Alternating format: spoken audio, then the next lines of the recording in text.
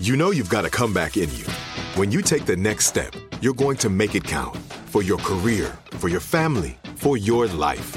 You can earn a degree you're proud of with Purdue Global. Purdue Global is backed by Purdue University, one of the nation's most respected and innovative public universities. This is your chance. This is your opportunity.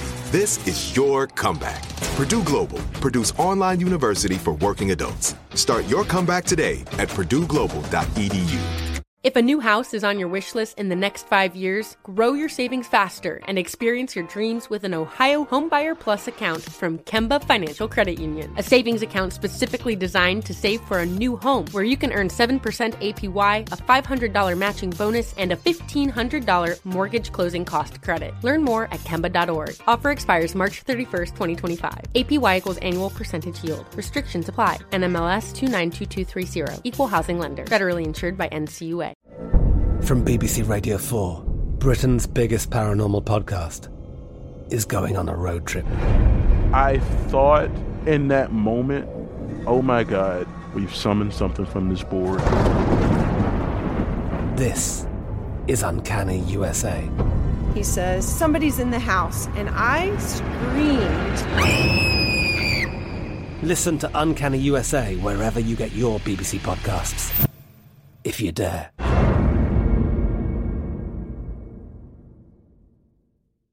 Trinity School of Natural Health can help you be part of the fast-growing health and wellness industry. With an education that empowers communities, Trinity grads can change lives by applying natural health principles and techniques in holistic practices or stores selling nourishing health products. Offering 19 online programs that fit your busy schedule, you'll get training to help turn your passion into a career. Enroll today at trinityschool.org. That's trinityschool.org. The Black Fat Femme Podcast is a production of iHeartRadio and Dr. John Paul, LLC. Hey everyone, welcome to another episode of the Black Fat Femme Podcast, where all the intersections of identity are celebrated. I am one of your fabulous hosts, John, also known as Dr. John Paul, and I am officially saying this on the air. Y'all really let Chingy say, "Give me what you got for a pork chop," and all we did was dance. What a moment. What a time to be alive. What a time to be alive. People were in the club dancing to "Give me what you got for a pork chop." I still can't get over that. But anyway, what a time. What a moment to be alive. But you know, sometimes I wonder, what did the pork chop mean? You know right. What did the pork chop symbolize for Gingy in that moment? Did he like it how he did right there? I want to know. I got questions and we need answers. But you know what? Honestly, though, I will say that if that song comes on, I'm gonna chicken head. That is okay. I am going to hit every single 3, 4, and 5 on that song, because that song still goes to this day. But I think about that a lot. We really said, "Give me what you got for a pork chop," and all people did was dance in the club. But how are you, girl? How are things? Whew, fam, it is Jordan or Joho, and bitch, you just caught me literally mid-cough. I'm coming to y'all live from the city fucking sea because, bitch, I am sick again. And I am over this. Yes, I feel John, it. So much shit is going around right now, and I am done with catching all of it. Same. I am not a baseball player. Why am I getting these damn curveballs? Literally, as you asked me how I am, bitch, I spot. Well, I can't English. That's how much it got me. I just spit up so much mucus. I was like, "Oh my God!" I'm so sorry. I'm so sorry to be so real with y'all. It's true though. You know what? I gotta keep it real with you. I am actively having a chest cold, which is so wild. Don't ask me how I got. I have no idea. You bitch are just out here probably taking a walk somewhere around nobody else, and the wind just got me. A gust is gusting my throat. It's going around. So I'm not gonna even lie. So I saw you 2 weeks ago. Was feeling great. We did the concert. Everything was good. Shout out to Betty Who. She gave us our life. And then that week sped up. And then like Friday, I woke up and was like, I know this ain't another effing cold. Like, I know this is not. And sure enough, Saturday morning, it got me again. And I was like, seriously, I just got over being sick and now I'm sick again. And so you could probably hear it in my voice. Like, I am still giving you sort of that raspy, like, I don't even know how to explain it because I don't want to say anything that's problematic, but it's just giving very raspy. I know it's cute for a moment until I have to cough. Right. But it's just gross. But I'm so over it. I feel you. Me and you should march up to the CDC and be like, what's really going on, girl? Because something's out here to get us. Just let me know. You know what is it that Ava says in Abbott Elementary? She's like, girl, if you're gonna lie, you got to let me know. I don't care if you're gonna lie. You got to let me know. Right. Let me know if something's going around. You don't have to lie to me. Just tell me what's going down. Just tell me what the fuck is going on. I am tired of being sick. I'm tired of spending. I'm gonna just say this and then we gotta move on. I am really also sick of spending money on medication. Medication is also hella expensive. When you start doing the math around how much Mucinex costs, how much antibiotics cost, it's too much. $25 for some pills. $25 for some Mucinex. Yeah. Let me go and find me. I don't know. Let me go make me something with some flowers outside. I know. Jesus, it's outrageous. But I hope you feel better. I know you've been wishing me well wishes as well. Mm-hmm. But anyway, all that to be said, we are here. We are doing the damn thing, and we are going to get over whatever it is that's trying to keep us down. Yes, ma'am. Amen. That being said, this week we are joined in our number 3 seat by one of my favorite Twitter friends. Now, we've actually never met, but I know like in the heyday of when we all kind of started really like getting into like who's doing what on Twitter, I was really excited to follow this person because I feel like there's a lot of talk.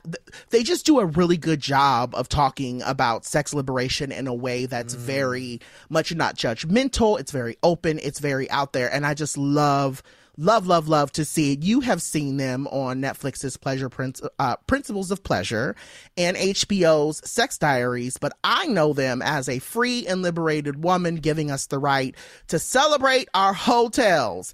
Give it up for educator, producer, and dildo slinger. Her words, not mine. The one and only Dirty Lola. How are you, baby? I'm good. How are you? Now I can let the laughter out. We are here. I know. Always the intro is always hard because people are like, I was trying not to talk or laugh. And I'm like, I get it. We got to intro you. But yes, thank you so much for being here with us. Oh, I'm so glad to be here. This is so great. Yeah. Yes, go on, Nessa. All right, well, we're going to go ahead and we're going to jump into, as you all know, this is our Still Here moment where we give an ode to Tisha Campbell for all of the amazingness that she gave us with her song, Still Here. And we're going to kick off our show like we usually do, but we're going to talk a little bit about this notion of love. And obviously, having you here, we're going to get into it. I know that Valentine's Day has come and gone. Many of you have probably taken back the gifts that you got because you didn't want them in the first place. But I wanted to ask you, ask the both of you, you know, we talk a lot about advice and things that we've learned on this show. But one of the things that I initially this week, and we're going to be talking about a lot. So for folks who might be triggered, I know some of y'all are probably in the mind of like, I don't fuck with love like that. I ain't trying to hear it. I don't want to hear it.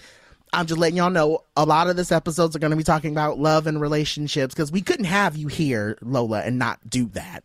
But with that being said, the question that I wanted to ask the both of you is, what is the best advice that you have gotten or received about queer love? And the reason why I ask that is because I know that later in the show, we're going to be talking about queer dating. And I know that so much of what we've taken in about queer dating, specifically thinking about us as queer people, comes from like a very straight way of thinking about love and relationships. And so I wanted to ask you all kind of like, what is your take on like queer love? Because I feel like there are a lot of folks who are queer that are listening to this show that might either be like in their early dating stages, or they might be kind of out there, you know, on the apps doing the thing and and wanting to, you know, basically kind of incorporate these different things. And so I know for me, the thing I learned, and I want to make sure that I make a notation that it's not so much advice, but I thought about / I have worked through with my therapist this thought of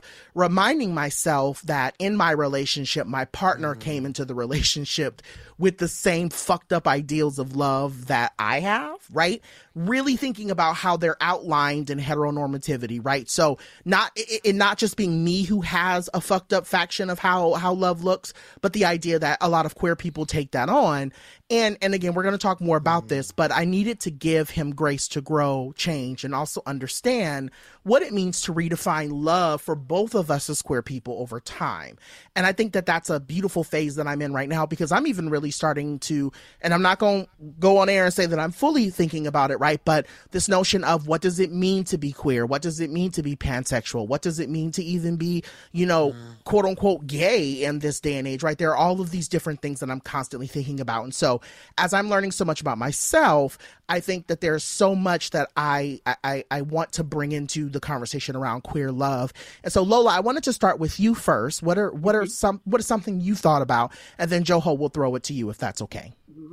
I think for me, it's that, and a thing that I had to learn. I don't think it was ever somebody gave me this one piece of advice, but it's like bits I've picked up over my time, which has been a long time, that it's fluid, that there's no real script to it. Like the script that we are given is very heteronormative and it fits one way. And when you try to fit that into queer love, it doesn't always work, because sometimes nobody's the man, like people always try to get you to pick a role, and it's like, well, that's the whole point of not being in that, is that we don't have to, and that it's fluid and it changes, and really it comes down to like how you want to build it. And I think that's something that queer folks have to kind of piece it together for yourself, because so much is given to us in one box, and then we're just trying to make it fit, and it's like it's not. And I think that's why a lot of stuff ends up a mess. But when you start learning it's fluid, and you don't have to go by the same script that monogamous heteronormative people go by, it opens everything up. Yeah. Oh, I love that. And I love the idea of let's open it up and rethink, right? I love that there are a lot of folks, I've been calling it and I've been calling this for years, but this notion of relearning, right? We're all having to relearn so much. What about you, Joho? What's on your mind? Well, at some point we should do another episode that gets into what our fundamental ideas of heteronormativity have been, because I'd be so curious to hear, about our Sean, but also, Dr. Lola, but Dr. Lola, I'm just saying Dr. Lola, because you out here being a whole teaching the children, honey. Okay. Yes, God. I'd be so curious hearing about that too, but I guess I could say, like, I don't know, like the thought with queer love, like, I think, I don't know, I think I haven't been in a relationship before and haven't engaged in much sexually, and that's not through lack of trying, for sure. But I think I've had to work through, like, as a fat person, how people see my body and how I see my body, and where the disconnect is. Because before, I used to think that it was because of my body. That's why people weren't attracted to me. And now and to some extent, I think, like, I used to like blame myself for that. Like, it's my fault that they can't see my beauty. And now I'm like, oh, no. It's actually about, like, their own ideals of body and how they feel about their body and my body. But like, how I think my body is much different and much more beautiful and expansive, and has a essential sense of belonging that I think other folks haven't had. I think when, being someone who's attracted to other men, like, I'm seeing in real time how many folks don't fuck with my body, and how that's really on them. Like, it has nothing to do with me. It's how it has to do with how they see bodies and stuff. And so I think that's been, like, a hard thing when it comes to, like, love advice. Like, it honestly differs so much, because people be like, love is messy, then some be like, love is easy, then some people be like, love is love, and I'm like, okay, is it messy, is it easy, or is it love? Like, I don't know. Bitch, can you give me an answer, though? Just give me the reason. I need to know what it is, because I'm hearing different things, and I think it's also, like, I also, there are very few models and frameworks of, like, beautiful and authentic and wholesome queer love. Even for people that I know, I can count on maybe one hand the friends I have that are in like loving queer monogamous relationships, and maybe on another hand, ethical non-monogamous or polyamoric queer relationships, but, like, there aren't that many that I've seen myself. And so, that to answer your question more directly, I feel like I have nothing to offer, but so much to learn from y'all. Well, I even think so. Thank you for saying that, Joho, because I think there is this thing where folks feel like they have to have all the answers when it comes to like dating and love. And I think that's really what I wanted to kind of dive into with this week's episode, especially with having you here, Lola, is really giving folks kind of this autonomy in this space to be able to kind of even write into us or write into you or whatever the case may be, to be able to ask their questions and kind of get to a place. So with that being said, we will have to pay some bills, but when we get back, we are going to talk more with our guests about queer love and really this idea of like, how do we figure out this kind of what you framed to be, Joho, as a Rubik's Cube when we get back more in a second. Trinity School of Natural Health can help you be part of the fast-growing health and wellness industry. With an education that empowers communities, Trinity grads can change lives by applying natural health principles and techniques in holistic practices or stores selling nourishing health products. Offering 19 online programs that fit your busy schedule, you'll get training to help turn your passion into a career. Enroll today at trinityschool.org. That's trinityschool.org. If a new house is on your wish list in the next 5 years, grow your savings faster and experience your dreams with an Ohio Homebuyer Plus account from Kemba Financial Credit Union. A savings account specifically designed to save for a new home, where you can earn 7% APY, a $500 matching bonus, and a $1,500 mortgage closing cost credit. Learn more at Kemba.org. Offer expires March 31st, 2025. APY equals annual percentage yield. Restrictions apply. NMLS 292230. Equal housing lender. Federally insured by NCUA. From BBC Radio 4, Britain's biggest paranormal podcast is going on a road trip. I thought in that moment, oh my God, we've summoned something from this board. This is Uncanny USA. He says, somebody's in the house, and I screamed. Listen to Uncanny USA wherever you get your BBC podcasts, if you dare.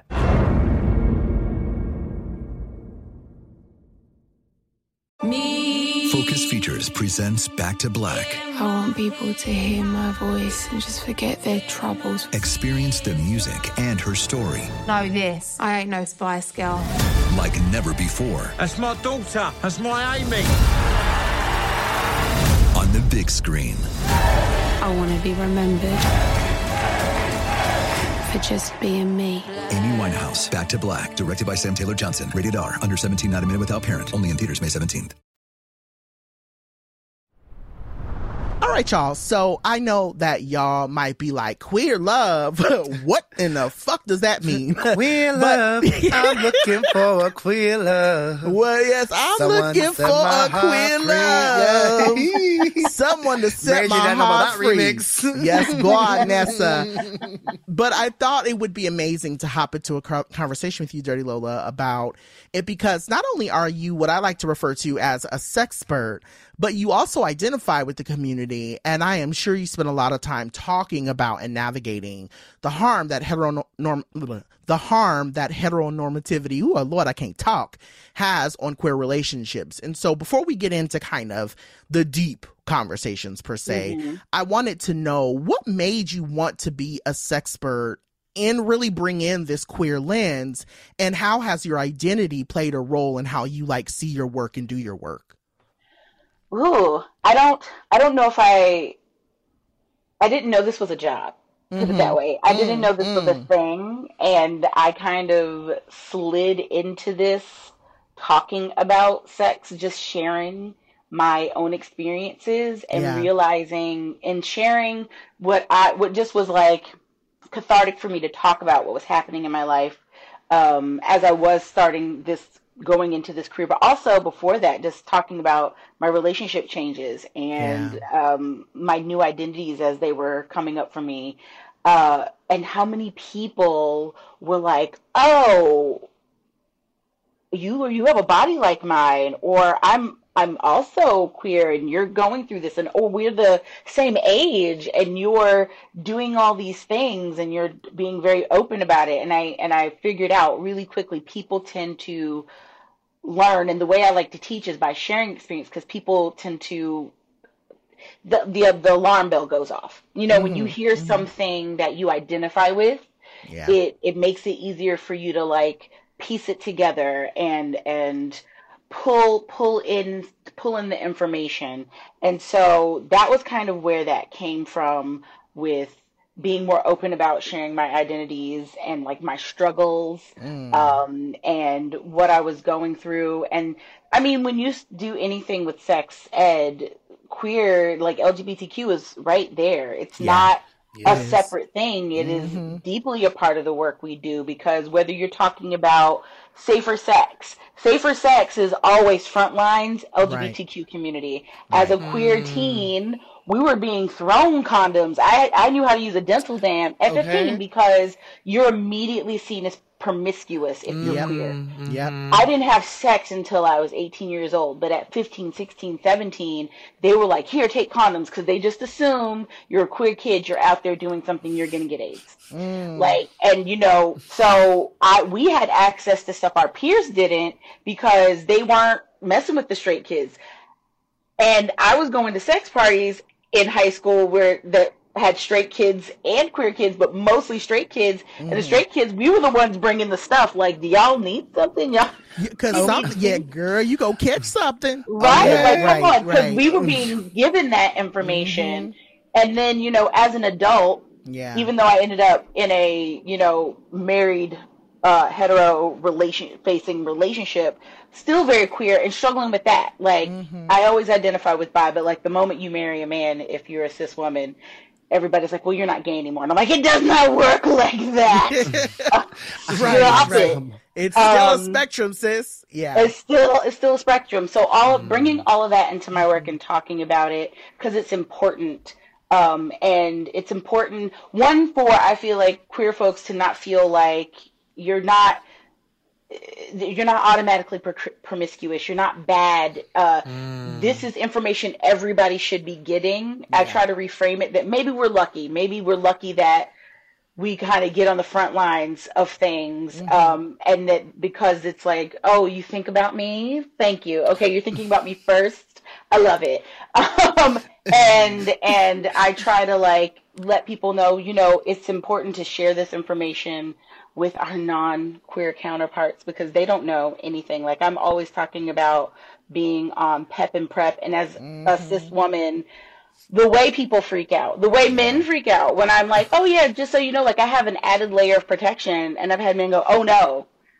What do you mean, oh no? Oh, well, that means that you sleep with men who sleep with men. I'm like, sometimes I do. Sometimes I'm sleeping with both of them together at the same time. Okay. But this is the extra layer, and they freak out, and it's like I have to do education even in my sex life. So it's like this thing that I fell into, but I love doing. It just comes natural. I just love the spectrum of sex ed, and that it covers not just safer sex and not just the like fun, sexy bits, but also like body acceptance and consent and love for ourselves and different relationship styles, and even like familial communication and connection. And that's the stuff people don't get, is like they hear the word sex and it turns off listening for them, for some folks. But sex is our lives. Like, we're here because of it, but it also covers so many things that aren't necessarily sexual. Amen. Yes. Yes, you know, that's such a great point, because like I always find it very funny how much taboo there is around sex when it is, to your point, and literally integrated in every step of our lives. Like, and people sell it too. I was literally going to say, like, we don't talk about sex, but sex sells. Like we don't talk about it, but we know that it sells. We don't talk about it, but we know what we see on TV. We don't talk about it, but we know that we have to have sex for procreate. Like, people, not we have to have sex, but people have sex for procreation. Like, it's literally a part of everything that we do. So like, how can we not talk about that? And I just want to hark back to a moment where you said, like, when people being queer, people think you're promiscuous.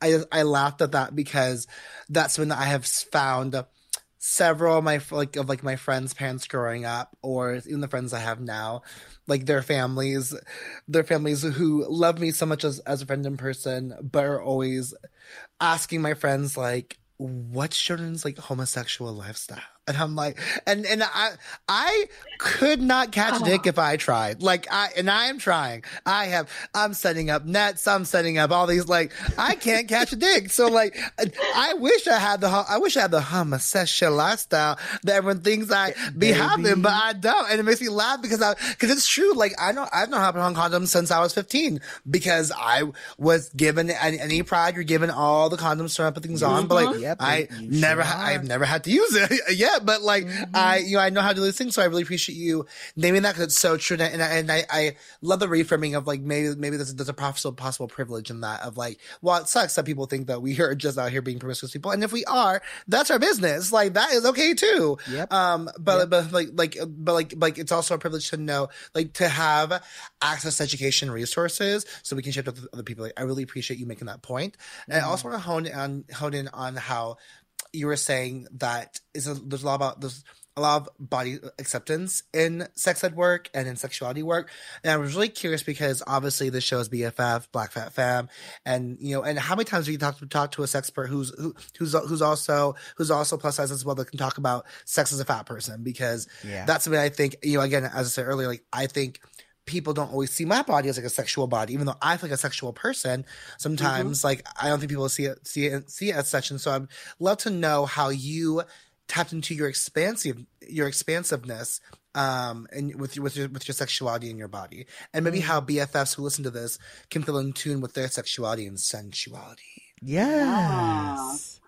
I think part of it was, this is bad, so but I think at an early age, like, I always looked older than I was. So I was getting that male gaze when I was younger. Even though I was in a bigger body, boys in school were like, oh, but grown men were like, oh. And even though that is not wanted and we don't want that, I think that made me aware of like, oh, they might not like this. They're just not ready for it. Like, I don't think you're ready for this jelly. Yeah. Beyonce is prophetic. So I think that was a point where I learned there's going to be different ways people see you.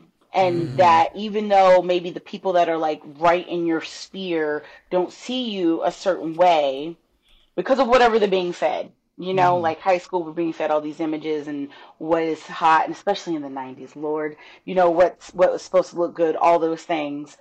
But I think having that little bit of like, okay, you don't like me, but I know these people be eyeing me, was helpful. And I think I've always had this thing that I fake it till I make it with a lot of things, and that came with my body too, because I've never been a person that I might be struggling. I might leave the house and not feel 100%, but when I am outside, you're gonna think that I'm 105%. Like I'm gonna be over. I'm gonna be extra. I may not, feel amazing every day, but it's going to look like I do. I'm going to radiate that because it's just something that I needed to do. I never wanted to be out. And I think when I was a younger kid, I did kind of like hide and not, try to like not be that. And as I got older, I realized like, one, I'm a Leo and this is just not going to work, trying to dull that. Come on, Leo. I can't do it. So, and then, but two, it was like the shine was almost like my armor, right? So the more I could be outwardly confident, it helped when somebody said something or when I didn't get picked. And I mean, and that still happens now, even as an adult, you go to the sex party and everybody around you is fucking and you're sitting there with your little drinky drink just watching. And, so you're just like, okay, this isn't the night. But you still have to, I still show up and I'm like, I'm still going to do this because it's something I enjoy doing. And I'm not going to let this stop me because somebody finds me attractive somewhere. And I know I'm sexy because there's been numerous somebodies that have found this attractive and explained to me why they find it attractive, which has helped me see myself. So I think that's taking a page out of the book of like, the people that care about you, I do ask, what is it about me? And be honest. So men who have been attracted to me, what do you like about my body? And tell me, be honest with me. Like, don't just be like, oh, your spirit. I don't want to hear about my fucking spirit. Tell me about, about the things that you love. So I can kind of go, oh, and having somebody talk about my breast, or that my skin is really soft, or that they just love the way they can squeeze me. And I'm like, oh, I never thought about that. Right. And like, so the stuff that we hate, right? Like if you hate feeling squishy, but somebody likes to squish you, who am I to say that's a bad, I'm like, hey, I've been being mean to my body when this is just like an attribute that brings somebody joy. And I really like being touched that way. So when I get touched that way, it brings me joy. And if it brings me joy, how can I be mad at it? And that doesn't mean every day I walk out the door feeling completely great. I mean, today I told my friends, I was like, I bet my period's coming because I am having really hard body struggles. And guess what arrived today? My period just knocked on. I was like, there you go, girls. Because I know when I'm having the worst day. Right. But and I'm like, oh, I knew it was coming because I was really feeling like in the dark downs of like, oh. And then I was like, oh. And knowing I was like, oh, okay, we're fine. Yeah. We're back to it. So I think it's a lot of, I've never wanted my body to hold me back. As you can see, like if you go on HBO, I am naked. That is not a summer body. That is not or whatever somebody is calling a summer body. I did air quotes for y'all who can't see it. That is not like Good. Because I was maybe if it's summer, it's your body. It's a summer body. Thank you. Sure. Exactly. So, it's not the societal standard of what they're calling summer body. It's right. We outside is hot. It's a summer body. But the body that people would think you need to be on TV. Right. And I've just been like, you know what? It's my body. You're gonna get it. This is what it is. And one day I'll look back at that and I'll be like, oh, my body looked nice. And I've had those moments. I look back. I remember in high school thinking that I was the biggest thing in the world. Like body wise, I was like felt so fat. That is the smallest I've ever been in my whole life. Was high school. And I look back and I'm like, I had a chin. I had one chin. I had, the angles. I could shop. I could shop in store. I didn't have to go online. Right? Like, remember those days? Yes. Yeah. But that is, I think, so knowing that, when I look back and I'm like, I remember how bad I felt about myself. And look at me. I can't keep feeling that bad. Because I'm always going to look back and go, look at what you wasted being sad and mad about yourself. So that helped me stop doing that too. It was like I remembered how down and how mean I was to myself when I was younger. And just the things I was doing to my body to try to be thin and try to fit in that box. And I'm like, I don't want to do that. I don't want to do that to myself ever again. And that helps me a lot too. Because I'm like, am I happy? I'm at the happiest I've ever been. I probably have more, I'm like men in my life that people, not just people, I'll say people, because, but whoever's coming in that, we don't know who's going to arrive. Right. But, like, those are all things that I kind of sit down. You have to kind of group up all your stuff. Because it's harder. It's harder for us to just go, oh, yeah, I love it. And, like, sometimes you got to go, what do I have over here? Okay, this is this. Because when you don't have a lot of self-love, I think you have to go, okay, my partners have a lot of love. I can put that in my box until I can get more of it.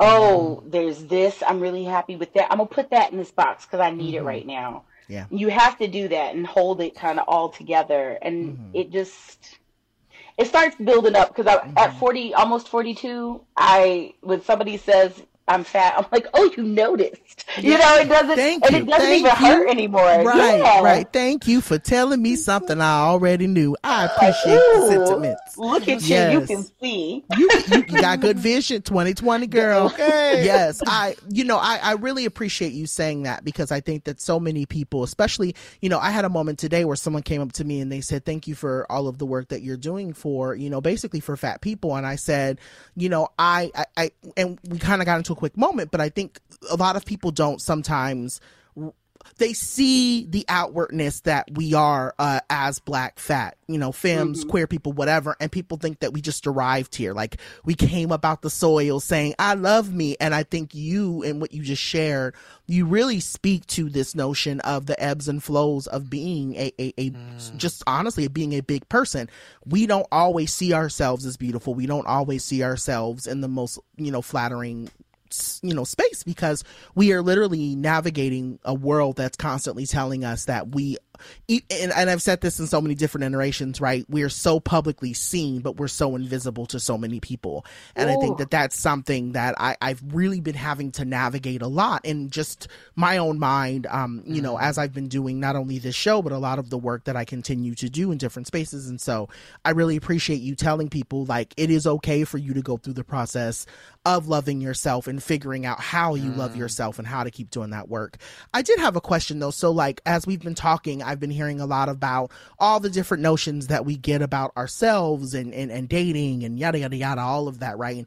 And I had made a note of wanting to talk through all of the ways that society, specifically media, perpetuates basically sexuality from the lens of being queer.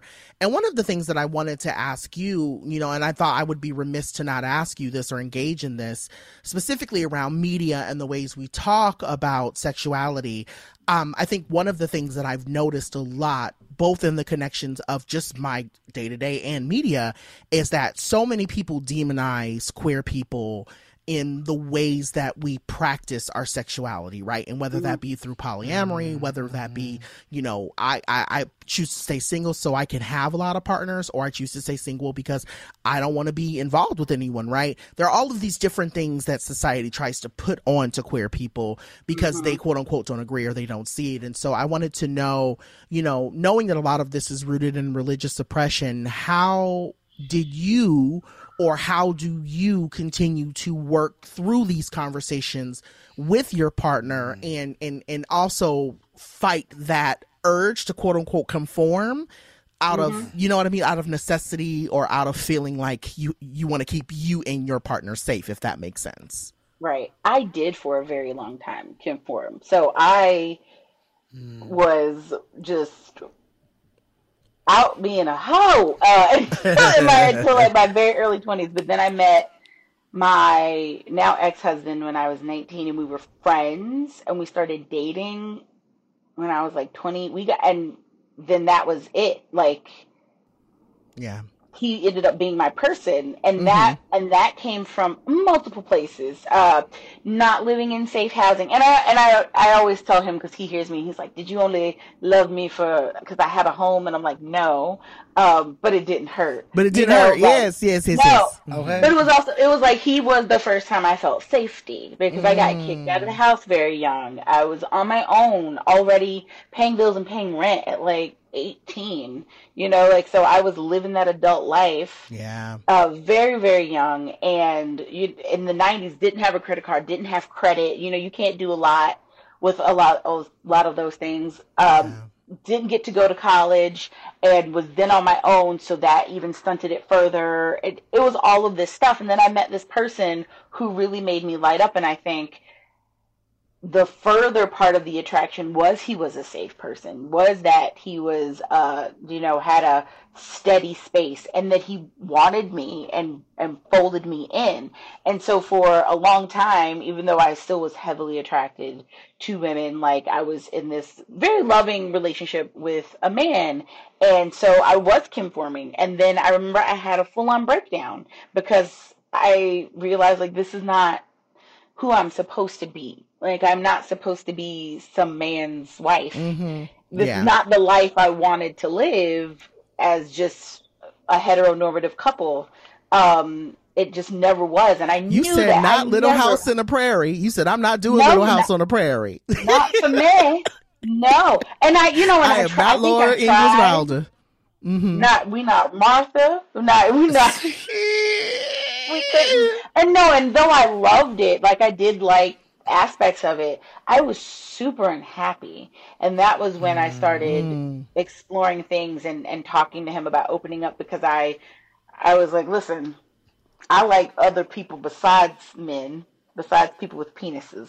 So how do I get access to that again? And talking about polyamory was part of opening that up, and that was a journey in itself. But so that was how I kind of came out of conforming, but also just realizing that I don't think it was a conscious thought of like, oh, I'm just doing this because society, but very much so. I think for the longest time, there was this part of me that didn't feel right because I didn't want that. I didn't want to get married. I never was somebody who thought about it, fantasized about getting married. I would tell all my friends, I want to live in a house and I want to have a boyfriend and a girlfriend and I just want us to live together. And that was my happy ending that I wanted, that I thought, I was like, that's what I want to go for.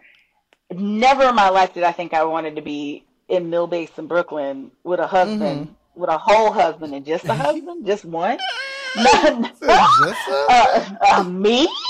And so I realized though that voice of saying, "Oh, you're wrong," or something's missing, kind of went away for a little bit when I did conform. And then it was like, no, that wasn't the right thing that was missing. And I kind of fell into that trap that not all, but a lot of people fell into, especially older folks. I'm so stupendously happy for the younger generations who are not at all, they came out already just stepping over the trap. These kids in high school now and college are leaps and bounds ahead of where we were back in the day. But I don't think a lot of people thought they had a choice. And you see that with our gay elders. How many of our gay elders were like married for the longest time and didn't come out until their spouse died, or like they finally told them until they were in their 40s or 50s. Or they just lived solo solitude lives and didn't come out. And so I feel like I'm lucky that I figured out that what I needed and how to get out of it, and stayed married. My husband, we opened up and we were together for another like 5-6 years. I mean, all together we spent 17 years together. And then he asked for a divorce, and honestly, I would have never done it, but it was the best gift he could have ever given me. And I tell him that all the time, that wasn't the life I was meant for, and I'm grateful for the time I had with him, but it wasn't it. And I think being in that helped me see what I wanted. And then as I moved into being able to have queer relationships, I think for me, then it was just, I'm very protective of people, especially doing what we do. I don't always talk about my people. I don't show people's faces because people are crazy. Very much that, yes. Yeah. That's right. And that, my partners have, my immediate partner, he's a sex therapist. He's the one I've been with the longest. His wife works with children. Like, these are things we need to keep them safe, so people don't try to like barge in. And ruin their lives. And then I have other partners where I'm just like, I don't want you to be affected in a bad way if that were to. You just never know. Right. Yeah, but I think the conforming helped me realize how gay I was. It really did. There was no question. There was no question at the end of this that I was like, no, I need more than just a penis. This is not. Yeah, no. Yeah. What you're talking about, Lola, like I would love to dive a bit more into the visibility, because like right now I think I hadn't, like, I know about polyamory for quite some time, like, and like have known of people, but like no one close to me that has participated in it. And then now I have several people who are close to me that are in E&M relationships, or ethical non-monogamous relationships. And I mean, it's in one of the friends I went to an event with them, like a E&M event with them at this bar, and I was like, oh, there's like a lot of folks doing this. And it was, and like, I mean, this group is so big that they have a queer group, and they have like a queer friendly but like not queer intentional group, and each one's like 200 people, like 200 people per. So it's like it's quite a lot of people. So I'm interested in your thoughts around this visibility, because I will say the thoughts of it bring up tension for me. Like I am all about like love that journey for them, but something about it for me, like I have tension with. So I have two questions. One's more like the focus on our listeners, and one's really just for me. So the pod question is really, how do you think our culture around how we talk about, or like what do you think of our culture when it comes to polyamory and ethical non-monogamy? How do we talk about it? And how can we get to a place where we talk about sex and relationships in this way in public spaces? My personal question is, how do I get through my discomfort? Because like it's not you just showing up, be like, I got questions for me, girl. Listen. I can't catch one dick, but if I can catch three at the same time, let me know. Like, I know that's right. Mm-hmm. I'm gonna answer your question first and say you don't have to.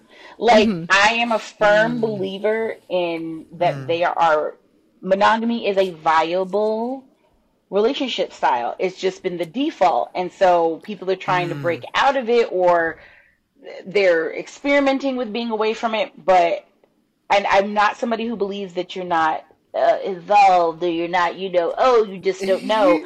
I don't think it's for everybody, and nor do I want everybody doing it, because if it's not for you, it makes it messy, because it's not going to feel good for you. It's not going to be something you enjoy.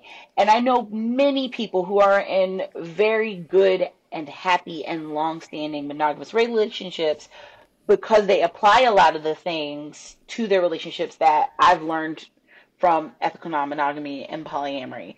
So I think that there's things that monogamous people can learn about communication and apply and make it better and brighter, and that you don't have to like be part of this group. It's just, don't do it if it doesn't call to you. And maybe one day it will, right? You just never, I always tell people, keep an open mind and an open heart. There might be something. And an open booty hole, girl. Yeah. Goodbye. Good night. Yes, Lord. Y'all know what this show is. I like, you gotta throw it in there. But I also think you know that goes into the next part. The next part of the question is that there are so many parts of ethical non-monogamy. Like, that's a big umbrella. Polyamory is under that umbrella. Swinging is under that umbrella. Monogamish, triads, closed triads, open triads, quads. Like, there's so many ways. And then there's things that you don't even have to put a label to, that people do their own configuration. So maybe there might be something under that umbrella that ends up calling to you that you just haven't seen yet, right? That you haven't, or that you get to make your own from that. Right. And I think, how we start talking about it is having better and broader representation in media, because that is how most things start to become part of our social fabric, is when it becomes part of our pop culture, when it becomes part of not just a gag to get somebody to keep watching your show for a couple episodes, but like some real like solid representation, and not just like the messy poly couple. Because for a while it was always like some thin white couple that's a little bit fucking crazy, that is having the most drama in their relationship, and they got the light shined on them and everything, whether it was a New York Times article or something on TV, and it was always, they were always fighting in the street or something, fighting in an Olive Garden. We were talking about that. Not at the Olive Garden. At the Olive Garden. They got your shelf. They got you going through hell. They got you going through hell. We ain't never see you like this. Yes. But breadsticks. Fight with breadsticks. Get it. But I think that is the problem, is that a lot of people associate things with the problematic images. So the more we get representation across the board, where you're looking at all the different ways people can be in loving, caring relationships, it helps you wrap your head around it. Because I think one of the things that when I say I don't understand, it doesn't compute for me when people don't understand my life and how they're like, I don't know how you do it. And I'm like, I don't know, we just do it. Like, I've been, my main partner, who I've been with for 6 years, he's also queer. He's married. They have a wonderful queer preteen who I am enjoying being an extra parent to, and getting to see them just blossom and be their amazing queer self, and just like amazed at how much they know themselves. And we have a flow and we get along really well. And like we're all family. And when I talk to people about it, they're like, oh, well, do you all have sex? I'm like, no, we don't. She and I are very good friends, and I spend just as much time with her as I spend with him. No. Well, because, we don't have a sexual attraction, but I love her deeply. She is someone I love. And, as part of my family, I would beat somebody's ass for her. So that means a lot, Right. Okay. Like, who I gotta beat for you? That sometimes runs deeper. So that, right? Okay. Right. Yes. And people just not understanding. And I'm like, why don't you understand that people can have capacity to love lots of people? Like, I have a love for my partner. I love his partner. I love their child. I have other lovers who I love in different varying ways. And I have friends, we all love people in our lives in so many different ways. We may not want to, admit that, but I think that's part of it, is people don't want to admit that they like one child more than the other, or that they like one sister or brother more than the other, or listen, because that's how because our hearts are tied to our minds, and there's while deep down you might throw hands for everybody, you might have more of an affinity for other folks over other folks for reasons, whatever. And it works the same way in romantic love and sexual love. And I think the more we talk about it and bring in things like, people on the ace spectrum can be polyamorous. Because asexuality doesn't mean that you're not into romance or that you're not into connecting. And for some people on the ace spectrum, it doesn't even mean no sex. It just means they don't operate the way everyone else does around sex. They aren't sex motivated in that way. Right. They're not sex motivated, but it doesn't mean no sex for some folks. And some folks, it means no sex, but it doesn't mean that they don't want to be in relationships with people. And I think the more we talk about it, I think, my hope is one day the more we work on getting sex ed in schools, this would be a chapter, like this needs to be a chapter on relationship styles where we talk about, hey kids, you have choices. This is monogamy. This is what this looks like. This is what this looks like, because we didn't get that. And we have all been, millennials, I think, have been just the prime example of like when people start listening to the voices in their head that are telling them they're not right. Because I think our parents and our grandparents just did what they had to do for the duty, right? And I think we were the generation to be like, I'm not going to be married for 50 years and unhappy. Not today. Nope. It's not happening. Nope. Not happening. Amen. And so though we may have had struggles, and a lot of us are still struggling, I think we were the beginning of that, like, breaking free. And so the more we keep making media and doing things like we're doing right now, I think it helps and it normalizes it, because like you've been saying this so much that you haven't seen it, and I'm like, oh wow, I see it everywhere, but that's also because of the world you move in. Right, exactly. I see it, and I'm always teaching in it or talking in it or going to events and things, or I'm on dating apps, and so that's what I'm looking for on the app. So everybody pops up in my feed that has like, I'm polyamorous or whatever. I'm also mad at everybody who says they're polyamorous, but they just mean they're dating.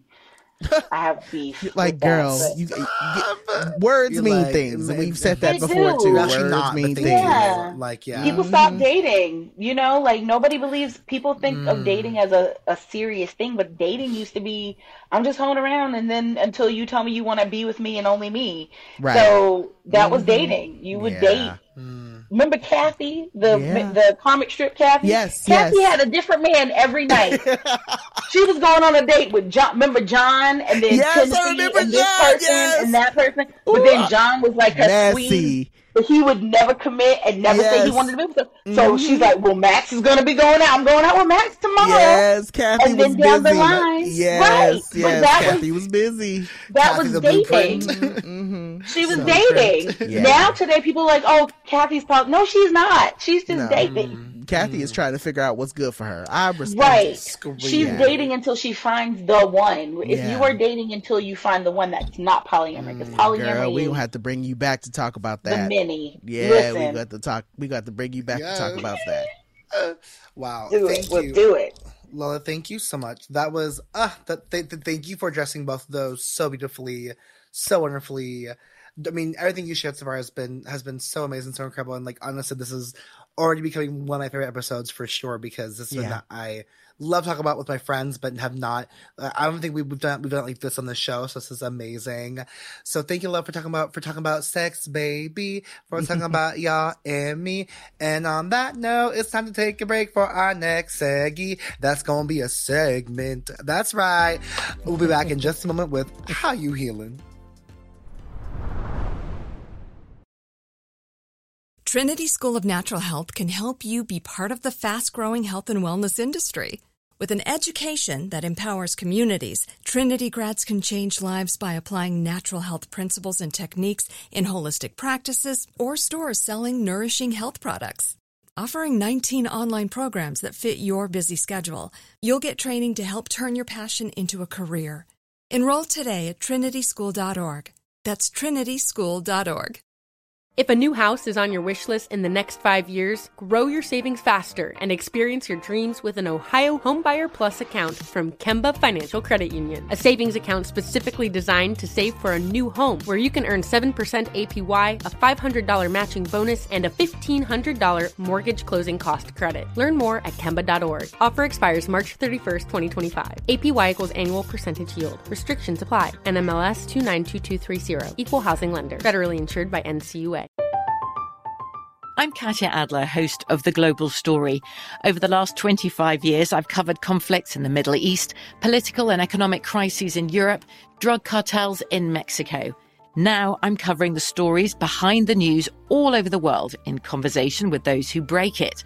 Join me Monday to Friday to find out what's happening, why, and what it all means. Follow The Global Story from the BBC wherever you listen to podcasts. Focus Features presents Back to Black. I want people to hear my voice and just forget their troubles. Experience the music and her story. Know this, I ain't no Spice Girl. Like never before. That's my daughter. That's my Amy. On the big screen. I want to be remembered for just being me. Amy Winehouse, Back to Black, directed by Sam Taylor Johnson. Rated R, under 17, not a minute without parent. Only in theaters May 17th. And family are back with our next segment, How You Healing. And keeping with the theme of the episode, we're gonna talk about healing from the racial trauma that comes with dating. Now, particularly as Black folks, dating might feel different to us. Hit different, as Ty Dolla $ign says. For example, I've been rewatching Insecure while being sick because why not? It's also a bomb-ass show that is so good. And there's so many messages about dating within the Black community, which is so beautiful. Like, the show is such a Black show, so like it's beautiful seeing Black love in this way. And I even think Pose has some beautiful messages about queer Black dating as well, specifically thinking about supporting someone through tough times or drug usage or addiction or even sexual health scares, HIV, and being HIV positive. So I'd love to ask y'all, how have you navigated like the racial trauma of dating and possibly and how have you navigated healing from it? Lola, your eyes got real big. The way Lola's eyes rolled out of their sockets, I had to pick them up off the floor. Oh God! Oh, but no, your face said everything. It's a mess. Yeah, Lola, has to you that's first. really you the only. It's Joho. You say it that way too a lot. You're like, it's a mess, but yes, I feel you, Lola. It's a mess. It's a mess. I mean, well, where do I start? So I do have I always joke, but I'm like, I date white boys disease, and it just happens. And bringing back the ex, but one of the things that was something I think I not ignored, I don't think I pressed hard enough back in the day on it, was like his ease to kind of take my light-skinnedness to not see me as Black. And back in the day, I had straight hair. Like I was still on that white crack, that perm crack. I was like, oh, the creamy crack gotcha. Yeah. I had long, my husband met me when hair. I was on the creamy crack too. So yeah, and I hadn't, and code switching with the best of them. Right. And not that I didn't lie, but I don't think he assumed I was black. Well, a lot of people in New York think I'm some kind of Latina. They don't automatically assume I'm black. It's a Puerto thing. Rican, yeah. Right, Puerto Rican. Yeah, they think Puerto Rican. Puerto Rican. It makes But sense. in the South, everybody knows you're black. It's not a thing. So it was very surprising because I'm like, what are you talking about? Okay. And that was a thing that throughout our relationship was always this thread that, like, I would look at him like, do you forget who you're with? Or girl, right. Have you forgotten? Or, my siblings, I have 2 dark-skinned siblings, and I remember his family meeting them for the first time, and his dad looked at me and goes, you're black? Right. And clearly. it was very a surprise, and he was always lovely to my siblings. They were not, I won't say never. Some people in the family were not great with me. Some people were. It was always a mixed bag. It's always going to be that mixed bag, yeah. Right. Yeah. And even when people are great, white people are great, there's the microaggressions, or there's the things, and the things that they don't think about, or that they just easily, especially when you're light, they think they can say stuff around you, and you're just like, I am here. Yeah. What are you saying? One of the final straws, I think, was after I had shaved my head and gone natural, and I think that was, as per my husband, part of his final straw of falling out of love with me, was that he did not like my new hair. And I was like, you mean the hair I was born with? Right. Wow. Okay. That was one of the most hurtful things I had ever been told, because I felt beautiful. Like, I had finally shaved my head. I was starting to lose my hair because of all the chemicals and things, and I had been that's real. thinking of it. Yeah, and just the first time going to the beach and like, I'm going to get in the ocean and not care. Right. Why do you think my hair is natural? So I can do what I want. I can sweat and not have to worry about. Right. Yes, nothing, girl. Nothing. Yeah. This morning I woke up and I was like, I'm good. Let's go. Let me just go on about my day. So I was like really, as I was really coming into feeling blacker, stronger in that, sinking more into my identity, finding like getting rid of all that stuff, shrugging off those shackles. He was not happy with it, and I was like, "Oh, it's because I can't be ambiguous anymore. You don't get to pretend if you know that I'm not." And I think that was something that really kind of rocked me. And then when I started dating, because being open and we were open and I was dating, the amount of bullshit, the amount of people, like men who like to tell you that you're the first, men, women, people. I'm going to say people. The number of white people who like to say you're the first black person they've dated. Because I'm not going to say it was just me, because I've had. Like, it's a roller coaster, right, girl? This is my first time at Disneyland. Girl, if you don't get out of here. Or say things like, oh, I've never met a black person as light as you. And I'm like, with slavery? You have not? Right, like, right. What? So it is the vast. It's not even a microcosm. It is vast. The trauma that you go through in being just being a black person on a dating app, because there's not a lot of us. You will scroll sometimes, unless you are on a specific black folks dating app. There's a decent amount of people on like some of them, but sometimes you just swipe in, and then there's the people that think they can talk to you all kinds of ways. Ask you inappropriate questions. Oh, yes. Or just the fetishization. Yeah. Do you have a big ass? Do you have, I like your big lips? Like things that you're like, this is racist. I don't care if you think it's a compliment. I love chocolate milk. Girl, if you don't get the fuck out of here. Yeah. It's so much. And even when you think you're like, oh, this person is acting right, and you go out on a date, and then like something happens, like you hear their views on a thing, like good Lord, like had such a great conversation with somebody, and we started talking about Black Lives Matter, and I had to leave. You're like, I was like, this is a check, please. I didn't even say check, because I went and found the waitress, and I was like, here, can you split off what I've already, because I don't want him saying I gotta something. go home. Yeah, I gotta go. Yeah, and she was like, that's real. I overheard it. Like, you sure you don't want to make him pay for it? I was like, no, girl, just let me do what I need let me to pay do. myself and go home. Yeah. I've been there. Thank you for sharing that, because I've also been in that situation. I know, I don't really want to go into it, but I'm very grateful that my partner, and I don't spend a lot of time being like, my partner, my man, because again, I know it's real easy to do, right, when you feel like you found your person. But I will say that my partner is white, and we have had these kind of, in the 13 years we've been together, we've navigated these things. But I will say that, as when I saw this question come up, right, in the doc, I said, this somewhere else, and I never thought that. For me, like specifically as you're talking about it, because of all of the things that we navigate on the apps, and we navigate in the world, and we navigate, and even being, for me, like when I was in college, I was in a space with a lot of white folks. I was at a PWI. I never thought that I was ever going to be loved, because I always felt like I was going to be loved with conditions, right? There are all these, I always felt like and maybe other Black queer folks feel this way, but there's so many conditions that kind of are put onto you when you start wanting to find where, you can't be too fat, you can't be too quote unquote loud, you can't be too educated, you can't be too smart, you can't have too much money. There are all these things that start to come, when you're dating. And so I know for me, it never felt like it was going to happen. And I know for me, a big part of this feeling of never being able to be loved started when I was in grad school. I never thought of myself as lovable, because hookup culture is strong in the IE too.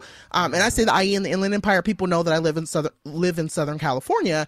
The hookup culture is really big here, and you don't really hear a lot about queer couples. Like, you don't hear people in SoCal being like, oh, I know this gay couple that's been together for 13, 14, 15 years. And if you do, they've since moved on and transitioned to become our ancestors, or we just don't really see them or talk to them out, right? And so I think for me, I will say for me, I just kind of got used to being the quote unquote ugly fat friend, and never really thought that love was going to be what found me. And then I met my partner, and my partner has validated in so many different spaces who I am as a Black fat femme person. And I say that he validates the Blackness first, because there have been moments where I've seen him go up for my Blackness before I did.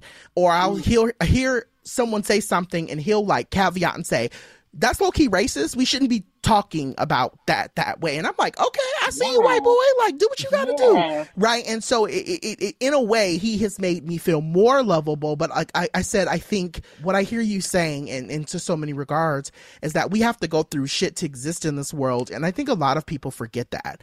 And so what I really want folks to kind of take away from this in particular segment is, or even this entire episode, right? Like, not only are we fighting to find people who love us for who we are, but we're also fighting to have to love us the way that we are. And a lot of that comes with a lot of healing, both from queer trauma and racial trauma, and recognizing, and this is something I talk to my partner, or partners for y'all who are poly, these are things you need to be talking to your partners about, is really this notion of, like I said at the top of the show, we all got baggage. We all got things that we're coming to our relationships with. But I think a lot of folks expect we're expecting perfection out of people. We're expecting people to show up in the ways that we're not showing up. And so I think for me in this conversation, or in this episode, I really want folks to step back. And if you are dating, or if you are in a relationship and you're expecting your partner to be perfect, really think about what they've gone through to either, one, stay with you, or to get to you and to find you. That is the thing that I really hear you talking about, Lola, in this. And I'm just so grateful. Like I said, we've had 2 great segments talking about love in a way that I don't necessarily feel like queer people ever get to talk about love. And it's actually really, really cool. So like Joho said, this is obviously going to be one of my favorite episodes because of, the fact that it is diverting to a different way. But all right, everybody. Well, we've been talking a lot about love here, and I know that this episode is full of it, but now it's time for us to get to the segment that y'all love. So we're going to take a quick break, and when we get back, we're going to get to our yes ma'ams and our no ma'am Pams for the week. We'll be back in a moment.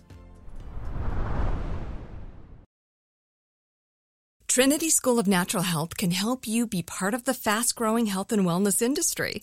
With an education that empowers communities, Trinity grads can change lives by applying natural health principles and techniques in holistic practices or stores selling nourishing health products. Offering 19 online programs that fit your busy schedule, you'll get training to help turn your passion into a career.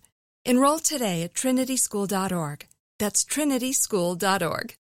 If a new house is on your wish list in the next 5 years, grow your savings faster and experience your dreams with an Ohio Homebuyer Plus account from Kemba Financial Credit Union. A savings account specifically designed to save for a new home where you can earn 7% APY, a $500 matching bonus, and a $1,500 mortgage closing cost credit. Learn more at Kemba.org. Offer expires March 31st, 2025. APY equals annual percentage yield. Restrictions apply. NMLS 292230. Equal housing lender. Federally insured by NCUA.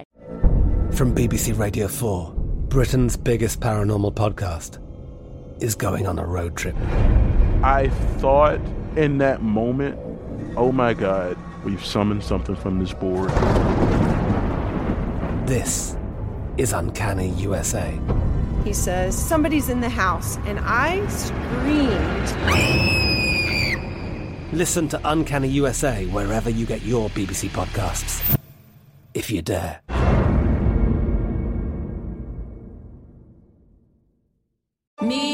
Focus Features presents Back to Black. I want people to hear my voice and just forget their troubles. Experience the music and her story. Know this, I ain't no Spice Girl. Like never before. That's my daughter. That's my Amy. On the big screen. I want to be remembered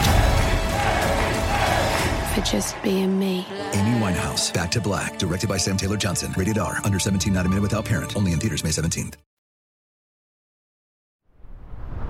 All right, everybody. So we are getting ready to go ahead and go into our favorite segment. As y'all know, it's our Yes Ma'am and our No Ma'am Pams. And I wanted to say quickly, I'm going to go ahead and rattle mine off very quickly, and then we'll go ahead and get yours, Lola. We'll close with you, Joho. I know for me this week, my Yes Ma'ams, I wanted to shout out, I know by the time you all hear this, so it's going to be about a week. It has been about 2 weeks by the time y'all hear this, that the folks over in Tennessee, they have been reinstated.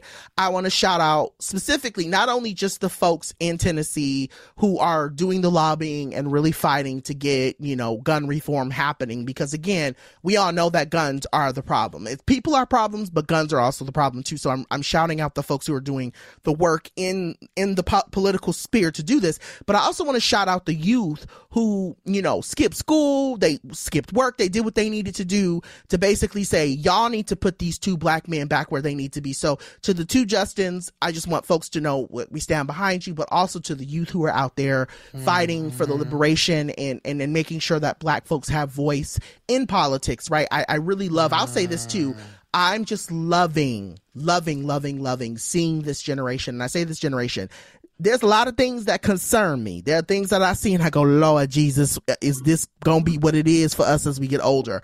But then there are moments I see stuff like what happened down in Tennessee. I see the stuff that's happening in Florida with the kids marching, with the babies who marched in LA just recently around, not banning drag. And I'm just like, okay, the work that I'm doing is starting to pay off because these kids mean business. And I'm just so happy to see it. So I say that, my No Man Pam this week. So I wanted to say a swift fuck you to anti-black people. I'm not going to name names, Candace Owens, but what I will say is there is a lot of it. I'm seeing a lot of it, whether it be on social media, whether it be in business. It's black people trying to tell black people how they need to show up. What is it? What do we call it? Gatekeeping, all of that. Anybody who is black and is spewing out anti-black rhetoric, there's a special place in hell for you. And hell is hot and you can't sweat with your hair down there the way that it is. Okay. So that's something to be thinking about, right? To be thinking about what it's going to be like for you to get down to hell and have to deal with that. But that's kind of all that I have this week. What about you, guest? What are your yes ma'ams and your no ma'am Pams for this week? My yes ma'am is going to go to Erica Hart and Ebony Donnelly and Little East, because the baby. Yeah, the baby. Just once again, even in just living their life, Erica and Ebony are just being shining examples of queer love, queer black love. Yeah. And all the talk we've been having about, black maternal, death and all the things, and hearing about what Erica went through and made it through, thankfully, and, East being in the NICU and all the things that they went through with that.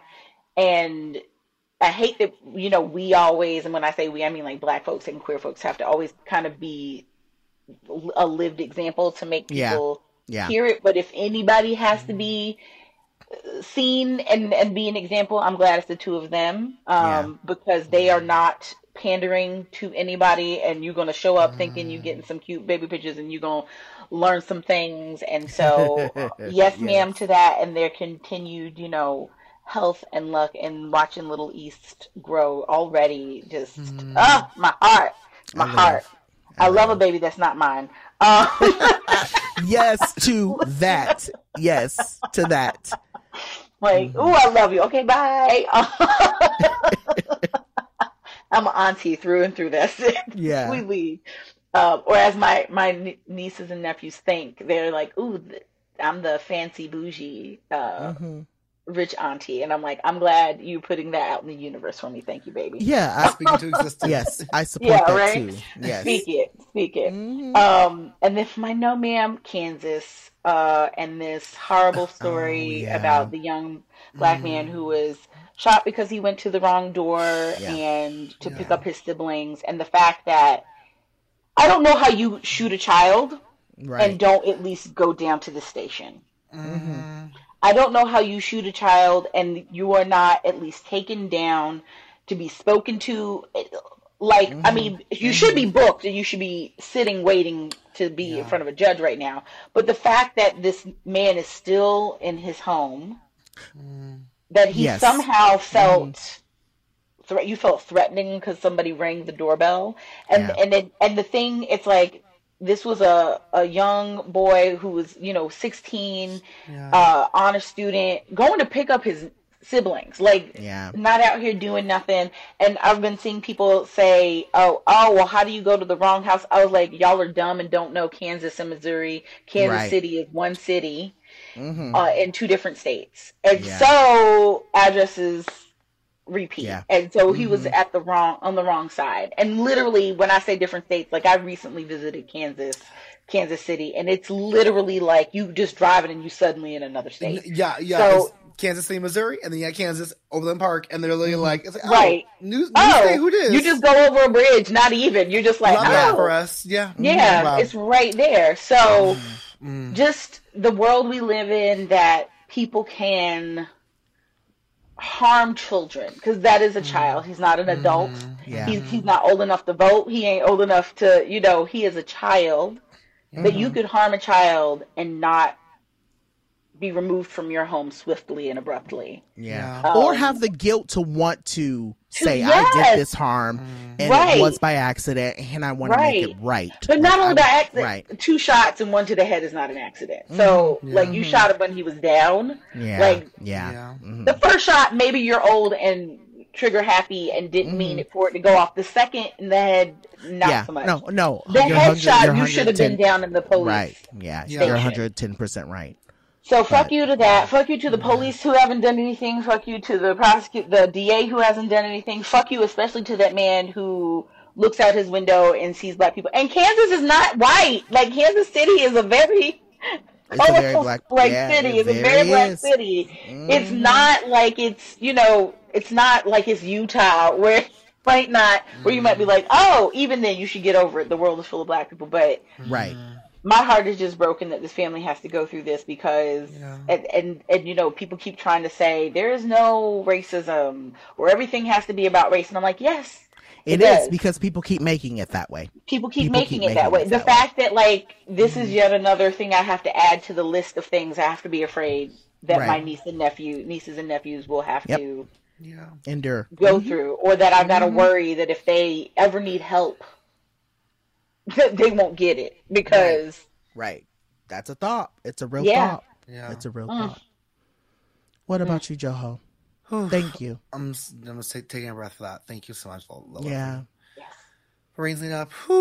My yes ma'am, Pam. So by the time the show comes out, it will already have been a week past. So if you ain't watched it yet, that is on you. Too late, girl. I'm so sorry I spoiled this for you. Lola, I'm so sorry in advance. Maybe I spoiled this for you too. I really hope I did not. But it's maybe him to Sasha Colby for her win on Drag Race. Though it was obvious she get it by this point. Set her like, up for that. I mean, like truly, like half of this season, you're like, oh, like it's gonna be her. As soon as the mistress says the Sasha Colby meet and greet, I was like, oh, it's gonna be her. But it really was so special to witness her, like because truthfully, even for myself, I knew of Sasha Colby, but I didn't know Sasha Colby. And so to see her in this way has been so amazing and special. Like, I honestly do not know if there's a queen, and I could get heat for since I have no idea, but I don't know if there's a queen that I would have ever thought has been so deserving of it from jump. Truthfully, I'm right there with you, but I felt that way as soon as I saw what's her name, season 13, Simone. No, as soon as she hit the stage, I said, "Oh, she needs to win." No, you're right. Okay, sorry. No, you were so right. Honestly, that season is one of the lost seasons in my head because pandemic season's a lost. It was season. a pandemic season. It was coming out of the pandemic season. Okay, yeah. So no, you're right. You're right. But so that's there are very few queens that I feel like from jump when the win, I'm like, oh, like this is like I mean, everyone worked for it, but she never betrayed people for it, right. And I think Stacey Simone too. So I think it's just amazing. I'm so happy for her. While she isn't the first trans queen to win, I might argue that she could be the most impactful at present due to the reputation that she has had in the community, being a trans woman of color, especially being Native Hawaiian. I really appreciate her sharing with us about Mahu people, like the third gender in Hawaiian culture, on the grand stage, like particularly for a show that has gotten a lot of heat in the past few years for being trans exclusive. There's something to say about this moment to witness, because I think when Kylie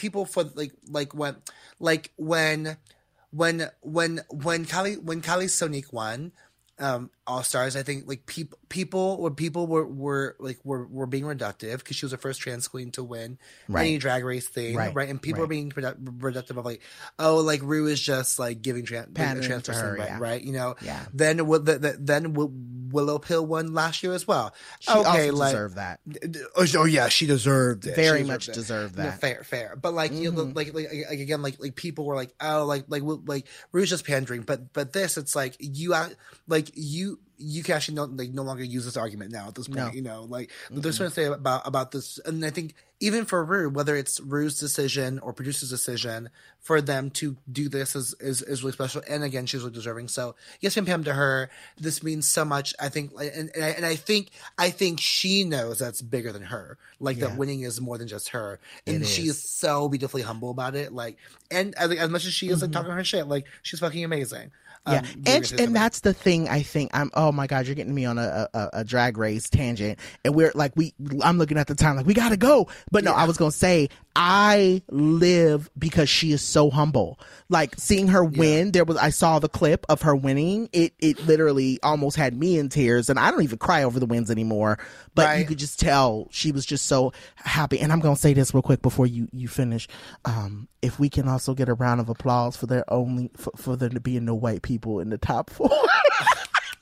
Okay.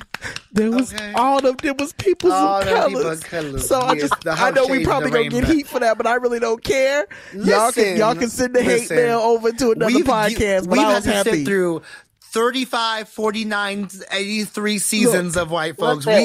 Y'all can give us this. Everybody deserves a black lady courtroom, okay? Yes, everybody. When I saw that, I saw all that melanin in the top 4. I said I'm here for it. Yes. I don't even care who wins, even though I knew that Sasha was the one who's going to win. I still looked around and said, well, I'm not going to be mad if they end up giving it to Anitra. I don't care. That part. Right. Part. So, thank you. You're welcome, boo.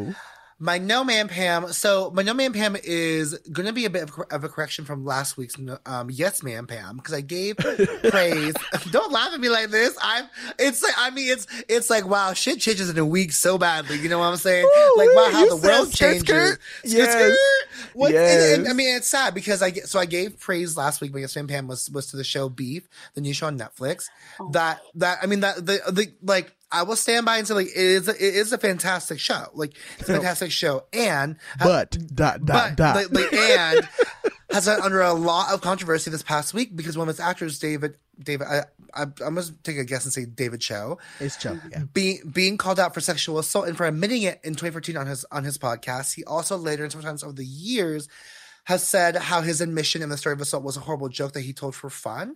And I first have to say, whether it's a joke or not, like that is like so wrong. Like it should never have been, like should not be discussed. Period. There's nothing funny about this, and if it wasn't true, like now it taints his credibility and the shows as well as the production teams. It doesn't look good for Ali Wong or Stephen Yeun either, like as friends of his. And if it was true, then there needs to be more action taken against him. Like he has admitted this. Like there should be action against him. Then I mean, it's saddening because like this, like last week, right when I talked about this, I had just come off of how fantastic the show was, and now hearing this, like, you know, like really ruins this experience. Like, so my no man Pam goes to David Cho. My no man Pam goes to the folks who have known about this and have not and didn't act on it and didn't say anything of it. I mean, like truth be told, like it goes to Ali Wong and Stephen Yeun if they're friends of his and they have known about this as well, to have considered still casting him and having him be in there. Like I don't care if he's a great actor or getting that role. Like it's like if that's how he showed up in the world, like that's not something that I would have wanted in my show. And like there are very few cases where I can separate art from the artist, and I'm not sure this is a case where I can consider that. I mean, I will never separate Kanye, like, because he has been so horrible. Mm-hmm. There is no world in which I can listen to his work and be like, oh, like fuck Kanye, but I love his music. Like, there's no world in which I can do that. So like, how can I do that for Kelly? Mm-hmm. Exactly. Like it is so hard to do that. So it makes it sad because like now the show that truly when it first came out was so impactful, people were loving it, people felt so represented by it, and yes, there is room for that to exist as much as there is room to also be like, man, fuck this show for having this person here in it. And so yeah, no man to that. I'm super sad about it. I'm super sad to have to redact my Yes Man Pam from last week because I was so hyped about it, and now I'm just like, well, ain't that about a bitch? Yeah, and that's how fuck around. That is how the cookie crumbles, girl. It is very much that. And I was gonna say too, to your point, Joho, not to piggyback, but I was also gonna say, especially in situations like this where you see this come out and people see it and don't say anything about it, but yet how quick Jonathan Majors. I don't know if y'all just saw the story. By the time y'all hear this, it'll be a week. But his entire team just dropped him. Like 360, they both his management and his PR company dropped him. And so it's like you have this come out and no one says or does anything about it, but yet Jonathan Majors, right? And again, I'm not going up for Jonathan Majors. I want to make that very clear that I'm not going up for him. What I'm saying is there is a disparity in the ways that actors, actresses who are not black are treated when shit comes out about them and how quick people are to respond to it.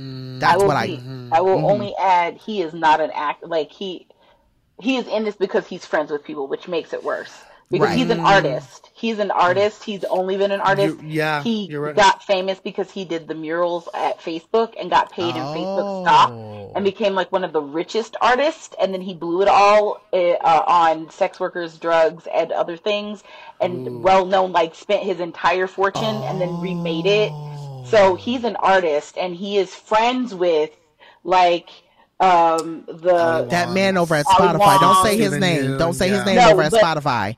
That person, but also the owner of Momofuku. Like he's popped up in like all these little shows. So he's that type of person. He's like a person who gets added in because he knows folks, but he's not necessarily not because he's talented, but not excusing anything because that makes it worse that he got added in because so these people have heard, they've heard this. And, they know. They've gotta know. They've gotta know, and it's all over social media now. Yes, so. And I don't get why you wouldn't have, even if it's.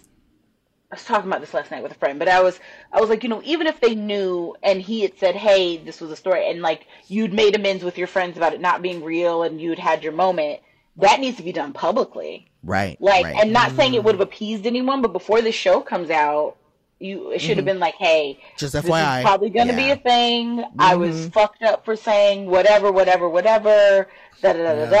this and that. And then let people make up their mind instead of what's happening is because you're not alone in feeling so awful right now. Because like a friend of mine I didn't even want to tell her because she's Filipino and was so into it. And I was like, fuck, I don't want to ruin this for you. This sucks. And then she found it on her own. And I was like, fuck, I'm like, I didn't want to ruin it. I wanted to give you a week before I told you about it because you were so into it. I'll let you have your time to enjoy it, and the next week I'm gonna have to pop your bubble. I was thinking about watching it too, and I was like, I don't know how my ethics is gonna feel about this. You started right when I said to watch it, and then now you can save yourself all this because now you can't. Yeah, now I'm like, I don't know how I feel about watching it, but it's all good to the people who watched it. Okay, I get it. For the folks who don't, I also understand it too. This is a mess, and we will continue to keep following it and talking about it as long as it's relevant. But and with that being said, Lola. Thank you, Lola, for the context. Thank you for that information, and I'm very grateful that we were able to have kind of a more nuanced conversation about what this is and what's really happening around that. So all that to be said, thank you, Lola, for being here. Please, everyone, if you have thoughts, questions, feedback, whatever the case may be, send it over to blackfatfempod@gmail.com. Do know that you can just click on the link inside of the actual box. It'll take you to the email. You can send your email that way, or if you're not an email girl, you can definitely send your thoughts and your feedback via social media by joining us over at Instagram and Twitter by using the handle BlackFatFemPod. It has been so great to have this really, what I like to feel, a very open and honest and real conversation with you, Lola. For folks who really want to engage your work or really get to know you outside of the stuff that they see on Netflix and HBO, where can they find you? You can find me mostly kicking around on Instagram at Dirty Lola. I'm also on Twitter sometimes, not as much these days, also at Dirty Lola. And you can check out my website at dirtylola.co. Yeah, it's very informative. I love that. Thank you so much, Lola. Queen Joho, where can the dolls find you these days? As usual, y'all, you can find me at Joho Daniels across les socials and cropping myself into every picture that John posts across their trip to France because that is the life.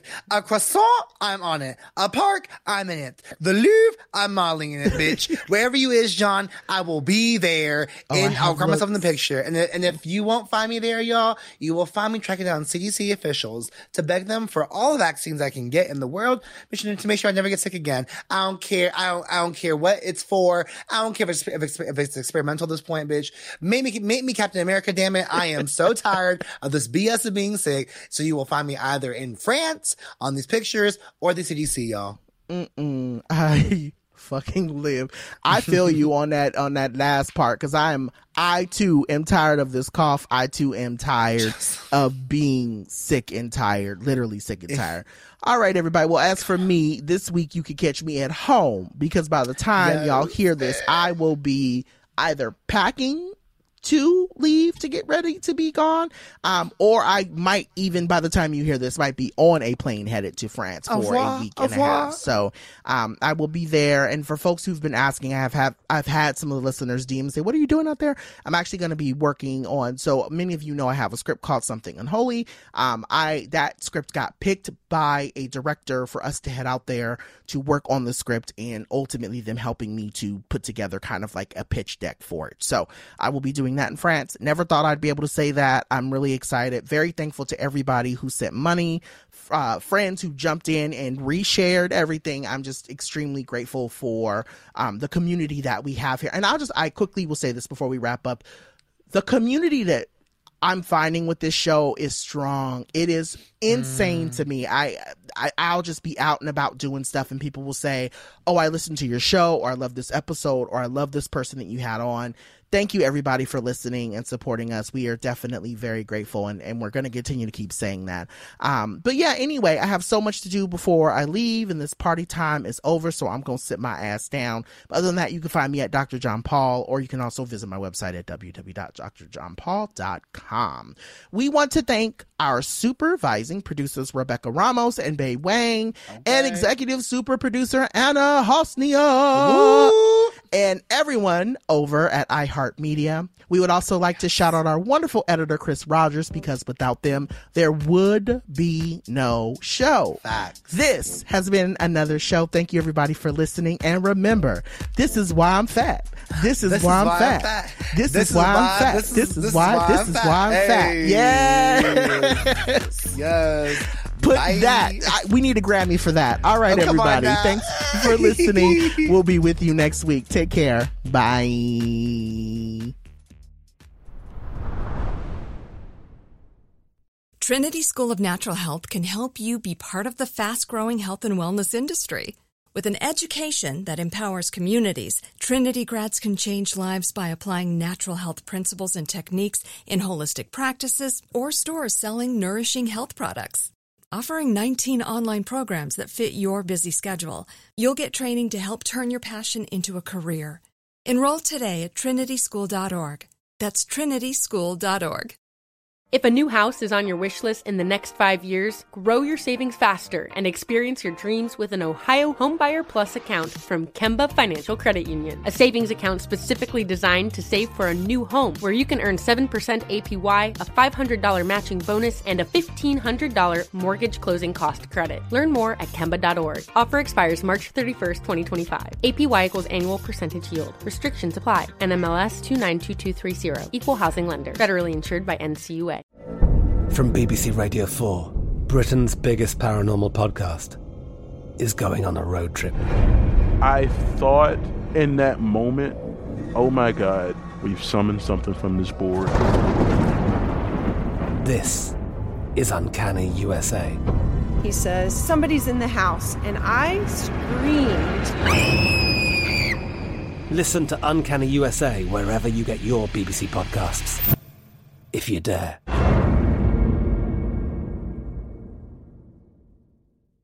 As the #1 audio company, iHeartMedia gives you access to all. Every audience, live conversations, trusted influencers, and the insights and data you need to grow. iHeartMedia is your access company. Go to iHeartResults.com for more.